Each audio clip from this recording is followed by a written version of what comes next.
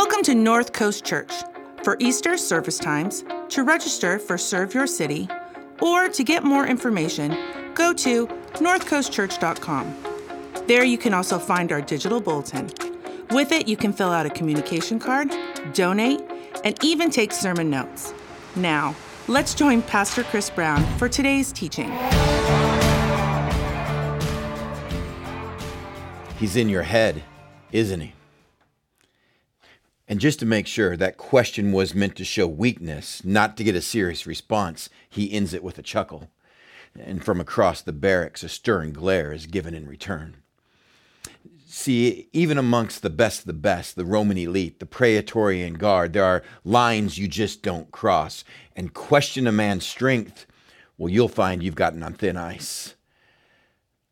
Our questioner just stammers for a second and now tries to give advice. Be careful with that one. He's a different type of sorcerer. Some of our best men have crumbled at his side. Watch your step. And before he exits the barracks, one more word of advice. He'll stop and pause in the midst of a sunlight coming through an open door as a reminder, your best weapons have no defense against strange new thoughts and ideas. And with that, he'll disappear. Our solitary figure who is left now takes off that helmet and sets it on a shelf, loosens a purple cape that their regime alone is allowed to wear and hangs it on the hook, displaying the winged insignia. Taking off a breastplate, he will sit on the marble bench, and those words he can't get out of his head. Strange new thoughts and ideas. It's amazing how day after day, shift after shift with this new inmate has started to change him with strange new thoughts and ideas. Everyone takes rotations. Everyone has different duties, even amongst the elite of the Roman Guard. But to be chained with this prisoner on house arrest is bringing a cancer to the Roman Empire. Everything we're about, everything we've worked for, our double honor, our double pay, to reach the highest ranks and the most elite force in all of ancient history, and yet chained to this guy Paul for 2 years, as the best of the best make their different shifts and sit and hear his thoughts and ideas. The world starts to go upside down. Surrender. Let's just talk about surrender, for instance. One of the dirtiest words in the Roman Empire. It is that final act, what you can do only after your army, your power has been given the final death blow. They felt the full force of Rome, and then you beg for surrender. And yet after weeks of being next to Paul, surrender now becomes synonymous with freedom and purpose, strange new thoughts and ideas.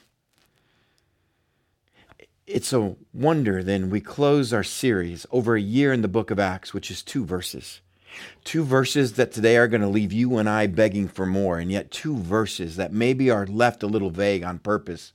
2 verses that are going to expose us to the rest of the New Testament. We'll get to that in just a second. 2 verses, the last book of Acts. Turn with me, if you aren't already there, to chapter 28. For some of you, it's a celebration. For some of you, finally, we're done with the book of Acts. We're done hearing about the story. The map we put up, Brandon, let's do it for fun. One more time. The map that we always put up, what happened in Jerusalem, what happened with 3 years of Jesus, Matthew, Mark, Luke, and John, what transpired because of that across the Roman Empire, what happened to town after town, city after city, as the news of this Jesus started to spread. We watched over 30 years covered in this book of Acts of Christianity, over 10,000 miles traveled by those that spread out from Jerusalem with this good news, the gospel of Jesus Christ. We've watched what's happened in port after port, city after city, island after islands when people encountered this good news of who this Jesus was. And yet we've also seen the opposition, haven't we? We've seen the imprisonment, we've seen the beatings, the mob attacks, the riots, we've seen the stonings of some, the death of many, because these are strange new ideas to a Roman Empire. To say there is one God, to say there is a new king. So you have to understand this rocks everything in a first century world. Your Roman gods are what protect every port, every city, every traveler. Your Roman gods are what give you your health. Your Roman gods are what give you your success. Your Roman gods are what give you your pleasure, your sexuality, your entertainment. Your Roman gods are what's the very essence of life. To live the Roman dream, you're going to be blessed by the Roman gods. To want to live the Roman dream, you're going to seek the blessings of the Roman gods, and to in any way face cursing, well, it's because of Roman gods. And the story starts spreading all across the Mediterranean, the Roman Empire, of a one true God that is not here to curse, that is not here to punish, that is not here to wield his power, but is here to invite all to a relationship. It shatters Roman thought. It shatters Roman ideas. And we end our book of Acts 30 years, 10,000 miles here in Rome. If you're just joining us, it's a great time because you're going to hear about this story. We're going to wrap it up. You're going to hear about where we're going in the future. Join with me. 2 verses that spring us into strange new thoughts and ideas. We'll have to turn some pages today. Acts chapter 28, verse 30. It goes like this. For 2 whole years, Paul stayed there in his own rented house and welcomed all who came to see him. Boldly and without hindrance, he preached the kingdom of God and taught about the Lord Jesus Christ. Does it? You can't end the story. Did he get out? Did he get on trial? Did he get before Caesar? Did he die? We know he had to die some point in his life. You just end the story with that? 2 whole years. Now, of course, Luke, writing this, the travel companion of Paul, well-known historian, now biographer, he knows what's happened. He knows the end of the story. He knows this part of Paul's life only lasted 2 years. So why not tell us the rest of the story? Why not tell us what Paul did in the next 4 to 5 years after he was released from 2 years of house arrest? Why not tell us about the trial that took place, or did it took place? Many say people all the way from Jerusalem never sent someone up here to try Paul. Why? Because they tried him in Jerusalem, they tried him in Caesarea, and they know they don't have any Roman law that Paul broke.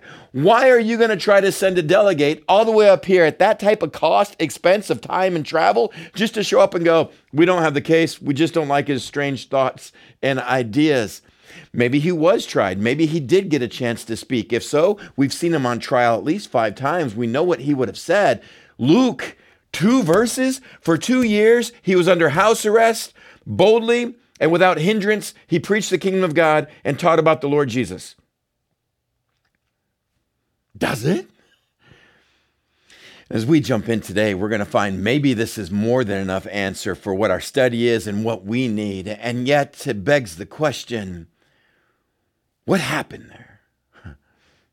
You put the pieces of the rest of the New Testament together, you find out he's got visitors during these 2 years. He's going to write letters, the rest of the New Testament, and he's going to talk about Luke and Aristarchus, which we know are with him on this journey. He's going to talk about visitors like John Mark, like Timothy, like Tychicus. He's going to talk about Onesimus, a runaway slave. It's the great Roman Empire that somehow gets to his house dwelling. Paul leads him to the Lord, finds he's an amazing man, a brother in Christ, and sends him all the way back to a slave over Philemon. You heard of Philemon? If you've been around Christianity for a while, it's another book. We'll get to that. We know in this he's going to meet a guy named Demas, and he's going to be a visitor in this group. We know also about Epaphras, comes from Colossae and tells him about churches. So in other letters, we know he's got great men and women of faith that come in and out of this rented house at his own expense when he's chained to a palace guard. We know he's going to write great books in these 2 years, like Ephesians, Philippians, also Philemon and Colossians. And this is where we stopped and said, oh my gosh, in these 2 years, so much happens. We almost need another series about it. Let's start the book of Acts again. No, we're not starting the book of Acts again.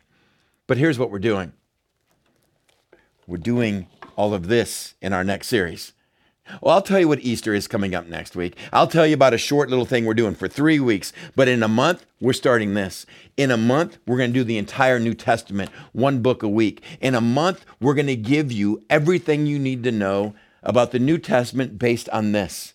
We're going to go in and say, so what is Galatians about? So what is Ephesians about? So what is Colossians about? So what is Philippians about? So what is 1st and 2nd Thessalonians about? So what is 1st and 2nd Timothy about? So what is 1st and 2nd Corinthians about? And you're going to see how these all fit on one map. We're going to use the book of Acts. I know I'm getting side. I'm kind of a nerdy, geeky guy when I get to this stuff. We're going to use the book of Acts, 30 years, over 10,000 miles that we've been teaching over a year to become the mobile.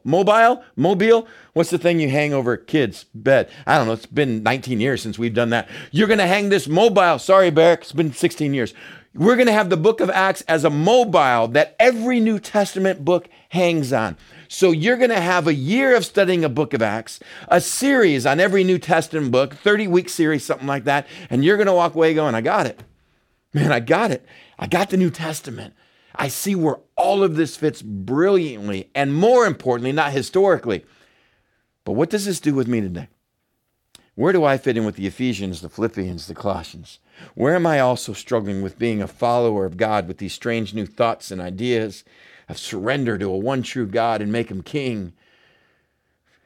When I'm plagued with the success of the Ephesians and prosperity, when I'm plagued with the sexuality of the Corinthians, when I'm plagued at times with my own prosperity of the Philippians, and is it for me? Is it for God's kingdom? What am I supposed to do with generosity? When I'm plagued at times with wanting to throw in the towel and give up on Christianity because it's just not working. Thank you, 2 Timothy. And we're going to take a look in a series. I've given you the opportunity to go, now that we got the entire outline of what happened in the actions after Jesus, how every New Testament book hangs on this map, hangs on this book, and we're going to be able to own it and see it. For today, I just want to stop and ask the question on this, why? Why?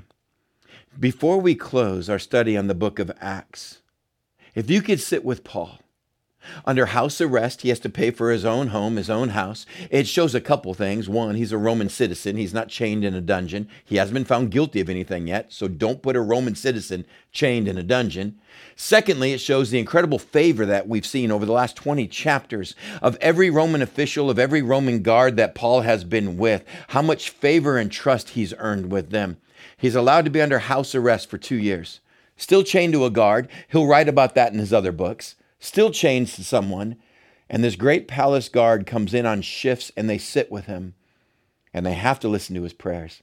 They have to listen to conversations with Luke. They have to listen to conversations with Mark. Paul's not allowed to go out in the streets and preach, but groups are allowed to come to his home, and they sit there, this greatest of all time elite force, and these huge men that have taken decades just to reach this rank, to get double honor and double pay, are being rocked by Jewish group and Gentile group and mixed groups coming in and hearing about this Jesus. And they can't escape it. It's part of them being on the clock. And we'll read about that when we come to Philippians.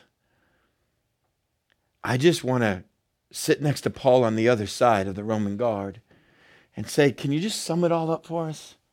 We're doing a series, 2,000 years later. For those people that are around North County, for those of you that are in our venues on our campuses today, for others of you that are still watching from home, and from so many of you that are watching beyond from North County, international and here in the States, are meeting together in homes and maybe with groups or individually. Paul, can you just tell us, why'd you do all this? I know it's your love for Jesus. I know love for God. I know he had a huge impact on changing your life and giving you grace and mercy. But could you just sum up for our study today? Why'd you go through all the beatings? Why'd you go through the imprisonment and the whippings? Why did you go through being stoned and left for dead over here? Why'd you go through over 10,000 miles, mainly of foot travel in your lifetime? Why? Because we'd like to close a series and give our people your motives. And Paul says, Chris, for you, I'll do it.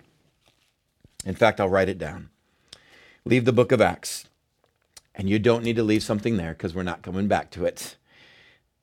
Past Romans, keep going. Past 1st and 2nd Corinthians.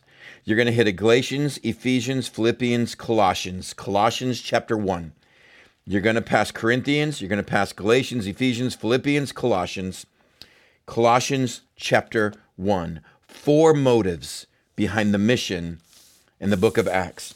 4 motives. Why did Paul do what he did? Colossians, and we'll get to it in our new study coming up, is written from the 2-year imprisonment in Rome. You don't need the map. That was me turning around. And in that, in chapter 1, in this 2 years of house arrest in the Roman Empire, in Rome itself, Paul writes this book to a group of people, a church in Colossae. And in that he goes, let me tell you why I do what I do. 4 motives. Colossians chapter 1, verse 24. Now I rejoice in what was suffered for you, and I fill up my flesh what is still lacking in regards to Christ's afflictions, for the sake of his body, which is the church. I have become its servant, circle, highlight, underline, by the commission God gave me. And the first thing he writes to the church here is, look, I know I'm suffering. I know what I've been through. You've seen it on the map. You've read my story. But let me tell you, I rejoice that I get to suffer because it has worked out for you. In my suffering, I have had an impact on other people's lives. No Christian should ever want suffering, and no one should ever love suffering for the point of suffering. But as we've talked so many times in this series, sometimes we will get into dark places so our light can be seen even brighter. Sometimes we can be put in places that we never ventured to go, like the island of Malta, just so an entire island of people can now hear about the good news and gospel. Never on our agenda, never our hope of being there. But look what God did, because this was my dream and I had to go here, or we were brought to this point, and look who God impacted. And Paul writes that from the beginning. All my sufferings, all of my afflictions, the very first of 4 motives, this can't be about me. You want to take on the motives of Paul. How can you and I live a Christian life like this? Well, we got to come to, first of all, this can't be about me. Last week, Hilken did a great job of talking about how do we share our faith? How do we share our faith? This is really part 2 on it. Let me tell you why we should want to share our faith, and then we can look at his message on how we share our faith, and these two are going to go together brilliantly. His is going to be brilliant. Mine's going to be somewhat goodly.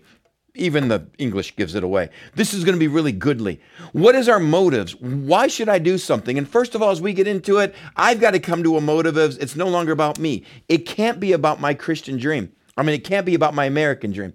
We look at the life of Paul and we realize, man, if it's about what is best for me, what is most prosperous for me, where can I get the best life possible, the easiest life possible, that's pretty much going to take me contrary to the Christian life. It's why Jesus made it clear right up front. There was no fine print. He didn't let you get to level 9 of Christianity, then level 10. He's like, now that you made it this far, let me tell you what's in it. From the very beginning, he called the crowds to simply say, you're going to have to pick up your cross and follow me. You're going to have to deny yourself, your hopes, your dreams, your life to follow me. It's why Paul will write in Galatians 2:20, I've been crucified with Christ. I know I still live, but it's Christ living in me. I had to put myself to death. The very beginning, the first motive, if you want to follow this plan in Christianity, is simply this whole thing of this can't be about me. Have you noticed the similarities in the last 30 years of watching Paul? The persecution, the being brought before Roman officials, the court, the trial, being found guilty of nothing that he has done. Have you noticed the similarities? There's almost a warning that Luke writes in the book of Acts, the way he's put it together. When the people of Jesus follow the way of Jesus, their story will start to look like his story. When the people of Jesus start to follow the way of Jesus, don't be surprised if your story starts to look like his story. I think that's why we got to be careful when we say, man, I'm a Christian. I want to live the Christian life. Do you want to live Christ's life? Can I remind you of the ending of that? We are entering Easter week. This is Palm Sunday. This is a guy on this weekend that rides into Jerusalem claiming 3 times, this is where I give up my life. I'll be honest with you, church. I always have been, and you've always stayed with me, even though I've been honest. I want a Christian life, but I demand for it to be much better than Christ. My prayers give that away. I want a Christian life. I just really demand. I don't demand. I ask God nicely in prayer, constantly, that he gives me a better life than he gave his son. I want a Christian life, but I don't want to live like Christ. I want to be like Christ as a good person, loving people so that they can love me. But I don't want the persecution. I don't want the rejection. You see where I'm going with that? We find someone from the very beginning who understood this can't be about me. If I'm truly going to be a Christ follower, I have to accept whatever comes with it. And in a lot of cases, when we choose to be like Christ, our story will resemble his. And yet Paul says, but I can rejoice because in those afflictions, you happen. In those afflictions, you heard the gospel. Through all those persecutions, the word of God was shown to so many different places, so many different jailers, so many different Roman guards, so many different inmates.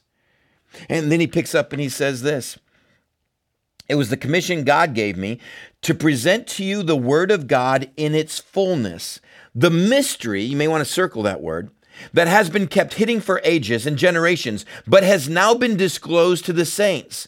To them God has chosen to make known among the Gentiles the glorious riches of this, there it is again, circle it, mystery, which is Christ in you. Circle, highlight, underline, the hope of glory.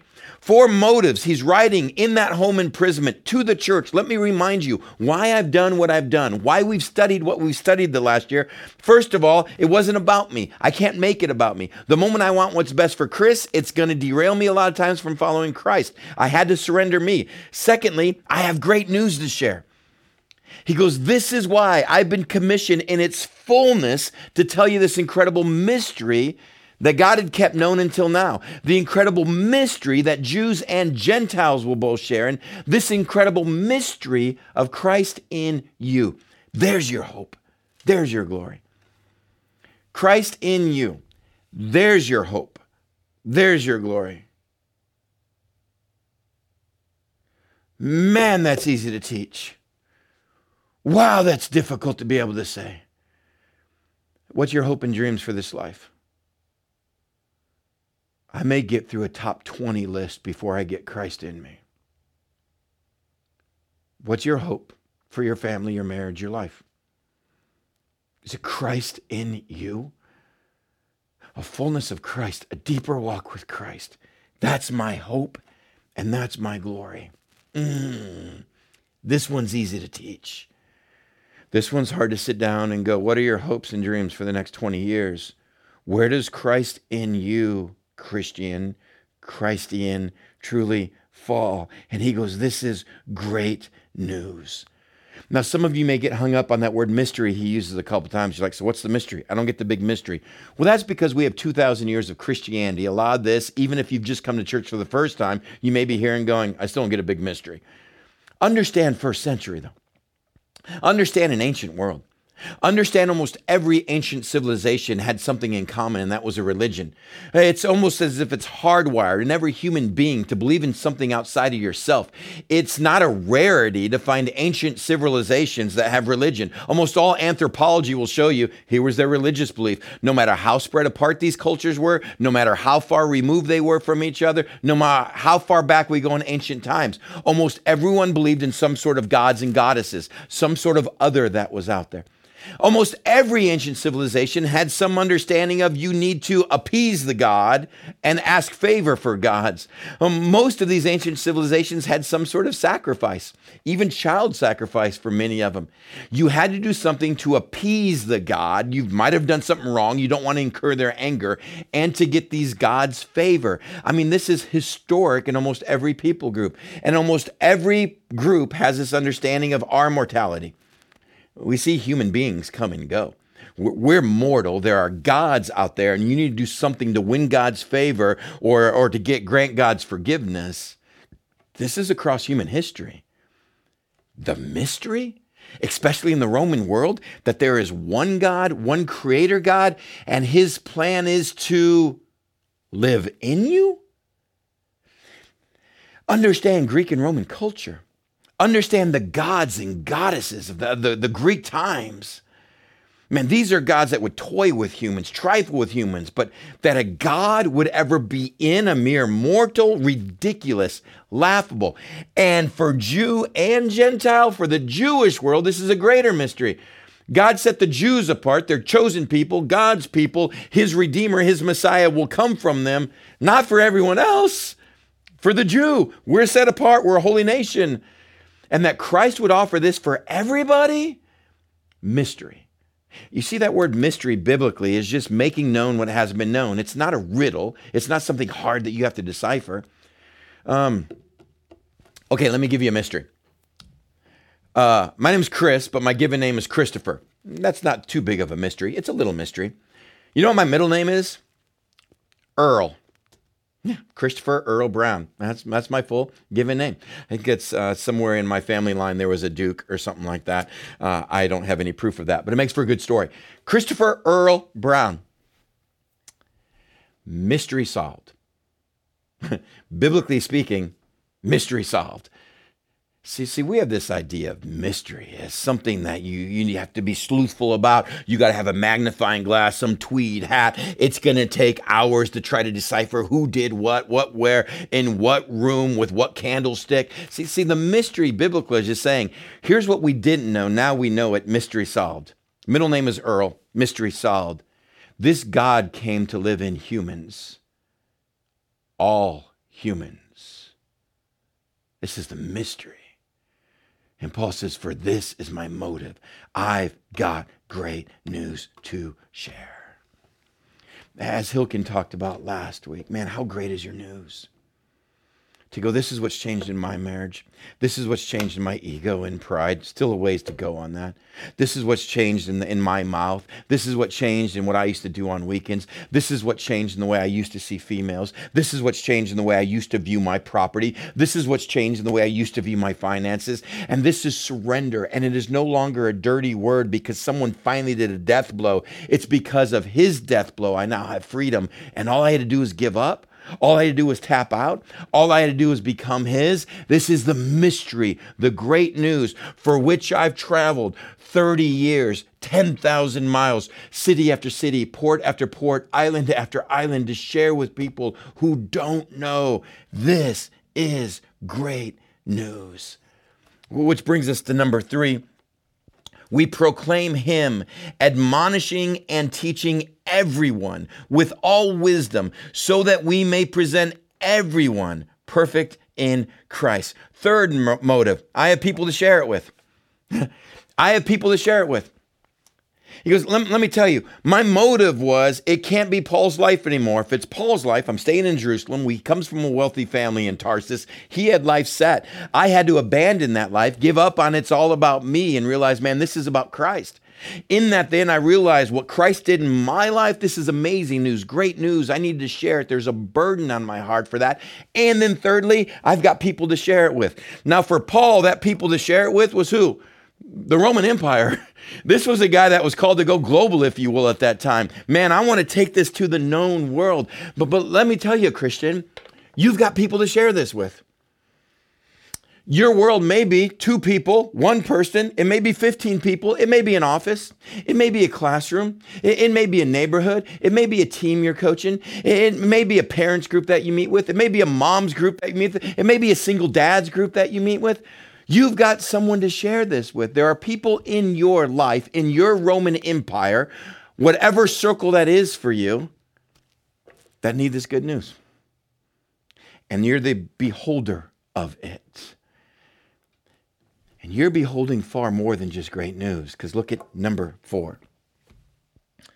To this end, I labor, struggling with all of, we can play. Okay, campuses, let's go. Come on. I know. Tent in Fallbrook. I know you got the Taj Mahal out there, but still, we're all playing on this one. If you're playing at home, you can do this.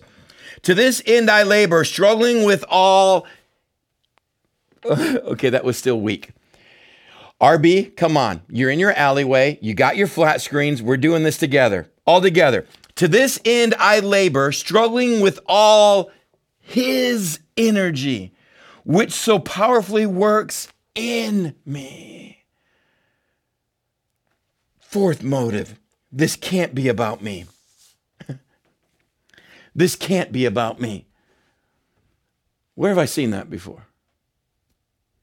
Oh, that's right. That was our first motive. The first motive, you see how this thing comes around? It can't be about me, what I want. It can't be about my life. It can't be putting me first. My hope and glory is Christ in me. This is great news. I've got people in my life to have to share with, and I come back to it can't be about me, but a little different.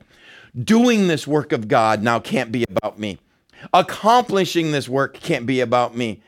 The very power source that I need, struggling with all of his energy, which so powerfully works in me. It's God's purpose that we're about, and it's God's power that we do it with. Okay, next week is Easter. I'm taking a deep dive into the Holy Spirit. What's the deal with the ghost with holes in it? And let's just talk about what that is, but the very power source that is within us, the very life of Christ in us. Man, if you thought Jesus' death on the cross did something for you, wait until you understand there's a tomb that's empty.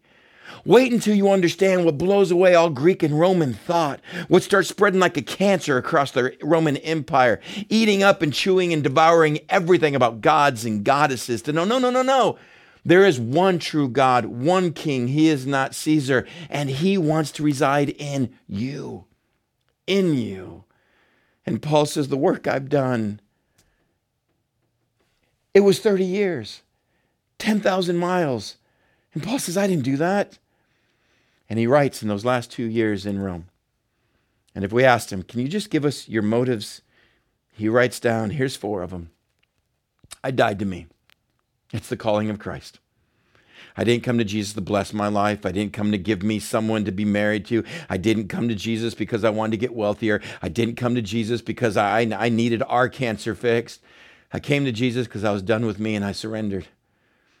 Oh, church, I've told you, I'll pray for success. I'll pray for finances. I'll pray for illnesses. But I'm not in this to use God. I signed up at the very beginning that he would use me. So whatever hand is dealt, all right, Lord, use this. Because I have a story to tell, the great mystery. There is one true God, and it is for all people. And I don't care what box someone puts you in. I don't care how far you think you've gone. It's for all people. It's God in us.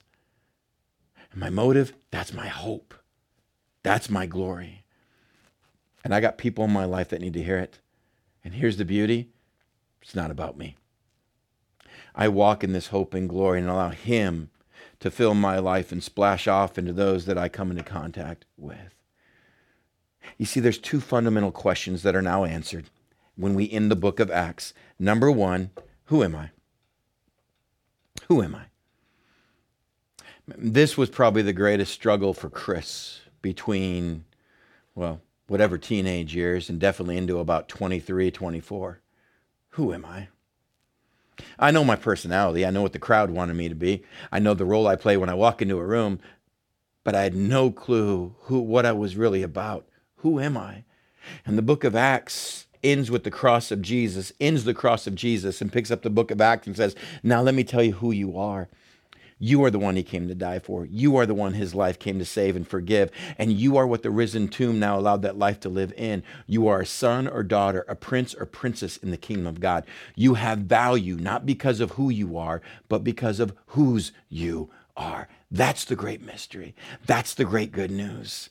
No matter what role you played in the Roman Empire, from slave to free, from prisoner, from those that were criminals that hung next to Jesus on the cross, to Caesar himself, there's a place in God's kingdom for you. And yes, it involves surrender. And with that, there's a new identity. This question has been solved. I know who Chris is. I know whose I am. I know I'm a son of a living God. I know I'm a prince in the kingdom of God. I know I'm heir to the throne. I know what my destiny is. And therefore, it solves question number 2. What do I do? And now I know my purpose. In this short lifespan that we have, I know what my purpose is. I know what I'm supposed to do here at North Coast. And we don't get every question right. We don't get every decision right. But we know what our goal is. We're here in North County, and for all of you watching beyond, we're here to teach the Word of God in its fullness. We're here to take, if it needs to be, 58 weeks in the book of Acts, simply to get it right, simply to verse by verse do what Paul said. I will teach the Word in its fullness. I'm not going to skip over passages. We're going to run right through this thing in hopes that it brings others to this great story and matures them in their faith. But this is where you and I've got to stop and go, but man, that's a struggle. We've seen the life of Paul. That's a hard person to be compared to. Brandon, one more time with the map. Are we really going to do this? This was always a struggle for me in church. Here's what Paul did. 30 years, 10,000 miles. Look how many times he almost, boys and girls, look, listen, look. Look at how many times he almost got killed. Look at how many times he was in prison. Look at the shipwreck. Look, now he's before Caesar. Go be like Paul. And I'm like, can you lower the bar a little? Like, can you talk to me about inmate number 37 that was on this ship that got shipwrecked? I think that's the guy I identify with. The guy that barely gets a name when it scrolls up in the credits. And it just says inmate 37. Are you really going to teach me about Paul and Peter and Timothy and say that's what we're supposed to do? And here's what I want to encourage you with. As we look at these motives and we understand, okay, this is what I do. This is looking at Michael Jordan. I mean, this is looking at the greatest Christian evangelist at all time. This is looking at the greatest church planner of all time and saying, go be like Paul is like saying, go be like Michael Jordan. Arguably, but I say arguably for those of you basketball nuts out there that want to just argue with me, but there's no argument. Greatest basketball player of all time. And someone throws me a ball and says, watch Michael Jordan. I'm like, that's my example? Well, don't get caught up in how many rings he has. Don't get caught up in how many championships. Don't get caught up in how many all-star games, how many all-star MVPs, how many season MVPs, how many scoring titles, how many assists, how many steals. Don't get caught up in the defense and offense that he was able to play on both sides of the court. Don't get caught up in the amazing stats. But in the midst of it, be encouraged by the game, be inspired by how he played, and go, man, that makes me want to, remember the old sayings? Be like Mike. Man, that makes me want to go, man, I want to go out and shoot some hoop. And we're all on the court. Some of us are trying to get down our dribble. Some of us are dribbling left-handed. Some of us can cross over between legs. Others of us on the free throw lines, and we're still shooting the ball granny style. But we're all on the court. Don't get frustrated by seeing what Paul did, seeing the motives, and then hearing a pastor go, Christian, go be like Paul. And go, you're not going to do this. Most of you will never be in this part of the land. Most of you will never leave maybe the city that you're in. But right now in your circle, there's a role you play on this team. Right now in your circle, there's a game clock. There's a game clock that's going on. And right now we have the ball. And your game clock is eternity. We live forever, people. And for a short time, we have the ball. It's called a shot clock. And for a short time, we're responsible for just what we do with the ball when it's in our hands. I think that's why Luke leaves the book of Acts open, because the Holy Spirit is writing through him. He doesn't want a solid period on that or an exclamation point. He doesn't talk about Paul's release and what happened the next 4 to 5 years, Paul coming back and getting beheaded on the Ostian Way. I love that the book of Acts is left open. 2 reasons. 1, there's a New Testament yet to be gone through. There's more studies for us to do. This doesn't end anything. But more importantly, at the end of the book of Acts, the ball is now in our hand. We're the next chapter. We're the next chapter in this saga. Oh, it just hit me. I wish I was creative enough to move this over and have a map of North County, the United States, to talk about those of you that are in Kailua, those of you at Green Oak Ranch, those of you that are in Hillsboro, those of you that are watching in North Coast, Yuba City. Are you kidding me? Those of you that are watching in Milwaukee right now. Those of you that are watching out of the Houston area and getting together right now. Oh, I wish I had a map that just showed now is our map. Now is our time. Yeah, his story ended, and it ended open-ending because the shot clock reset, and now it's ours. Now we have the good news in our hand. Now we're supposed to be doing something with this. Oh, Christian, you understand. You can't plan your life to death because you don't die. A Christian who is planning their life, their retirement, their finances, up to the point of death is an oxymoron. We don't die. Our game clock never runs out. We are eternal beings for a very short shot clock. I know who I am and what I'm supposed to do. And I've just watched Michael Jordan play the game. And I'm not going to win those championships. I'm not going to travel like that. But I got somebody. That's why this is so important. Why we close the book of Acts. Because there are 2 things we will never get in heaven. Number 1, our friends and family who don't know Christ. We'll never get that in heaven. It's the part I wrestle with in the Bible. Why does Jesus have to be the only way? Why did he beg 3 times in the garden that there's another way for anyone to be saved? If there's another religion out there, then Dad, don't make me die on the cross. And God said, this is payment for all of mankind. This is salvation for Jew and Gentile, for the world. I wrestle with that because that means there's people in my life, good people, that need this truth. There's people that need to know, as Chris talked about last week, how my life has changed. This is my story, and I'd love to share that with you. And now I have the motivation because this life isn't about me. I'm on a shot clock. I've got great news to share. I've got people in my life to share it with. And it's God's Spirit that's going to want me to do that because God wants you to reach your friends and family more than you do. God wants to reach your coworkers more than you do. It is His plan. It is His purpose to do that. So when we step out by faith, it is His power that is going to make that happen. And there's 2 things we won't get in heaven. Friends and family that don't know Christ. We only have this shot clock to make sure we share that. Which brings us to number 2. Another thing we won't get in heaven is another opportunity to share with them. Another opportunity to share with them. If this ending to the book of Acts is disappointing, it's supposed to be. I think it's left open because it's not over. The ending's now on us now. And our shot clock may expire, and there may be another generation that picks up the ball. I don't know how many of those are left. But for now, in this short, brief time on earth, we've got it. We're the next chapter. And we turn the last page in the book of Acts. And sitting in 2 years house arrest, he writes a letter to the Colossians. I just want to remind you why I'm chained to these guards, why they have to hear this story, what the purpose was about. My life was impacted by God in an amazing way, and I realized I can't make it about me. I've been given this great news. My hope, my glory is more of Christ in me. And I got people to share that with. So I'm not going to slow down. I'm not going to let obstacles deter me. I will let every beating, every trial, every health issue take me to some place I didn't plan on go, just to share with that island whose I am. And here's the beauty. It's not about me.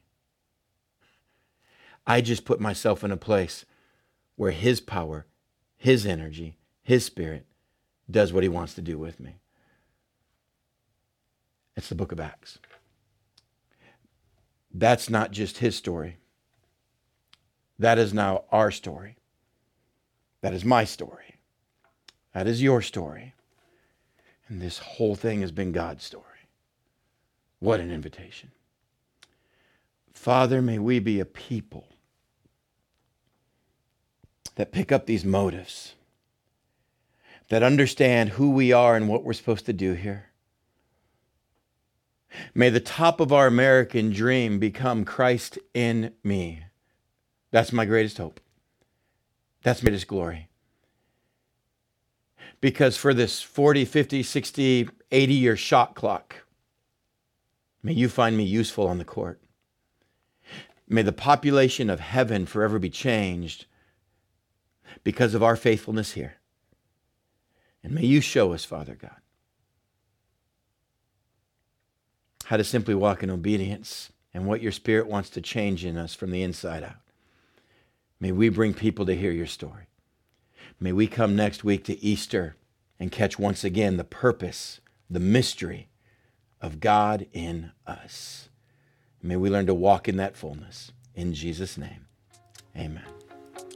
We hope you were challenged and encouraged by this message.